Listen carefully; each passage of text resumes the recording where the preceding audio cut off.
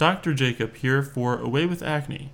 Visit our website at awaywithacne.com for more information about today's topics as well as tips and product suggestions.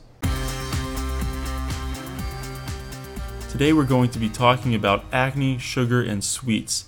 So this is part of step 1 in the Acne Stopper, the 4-step strategy, removing causative or exacerbating factors from acne.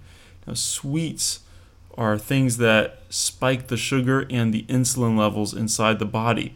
And the oil glands, which are at the root cause of the acne, that sludge up the pores with oil, they are responsive to the spikes in insulin caused by sweets.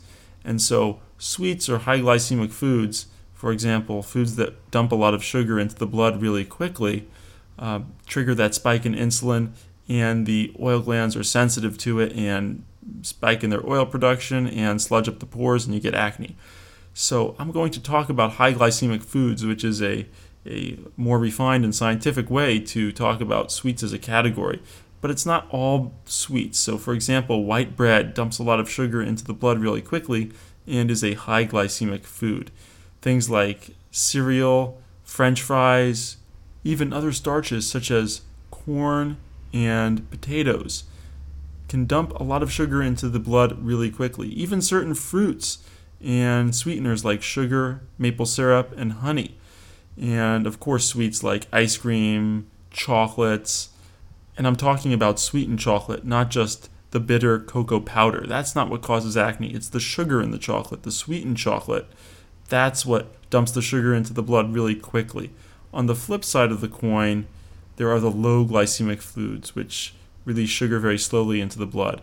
And those are things like proteins and fatty foods that contain fewer carbohydrates, or if they do contain carbohydrates, they're carbohydrates which are more complicated and are more slowly broken down by the body.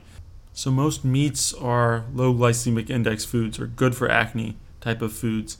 And most fatty foods, for example, butter or mayonnaise, are not going to flare up your acne.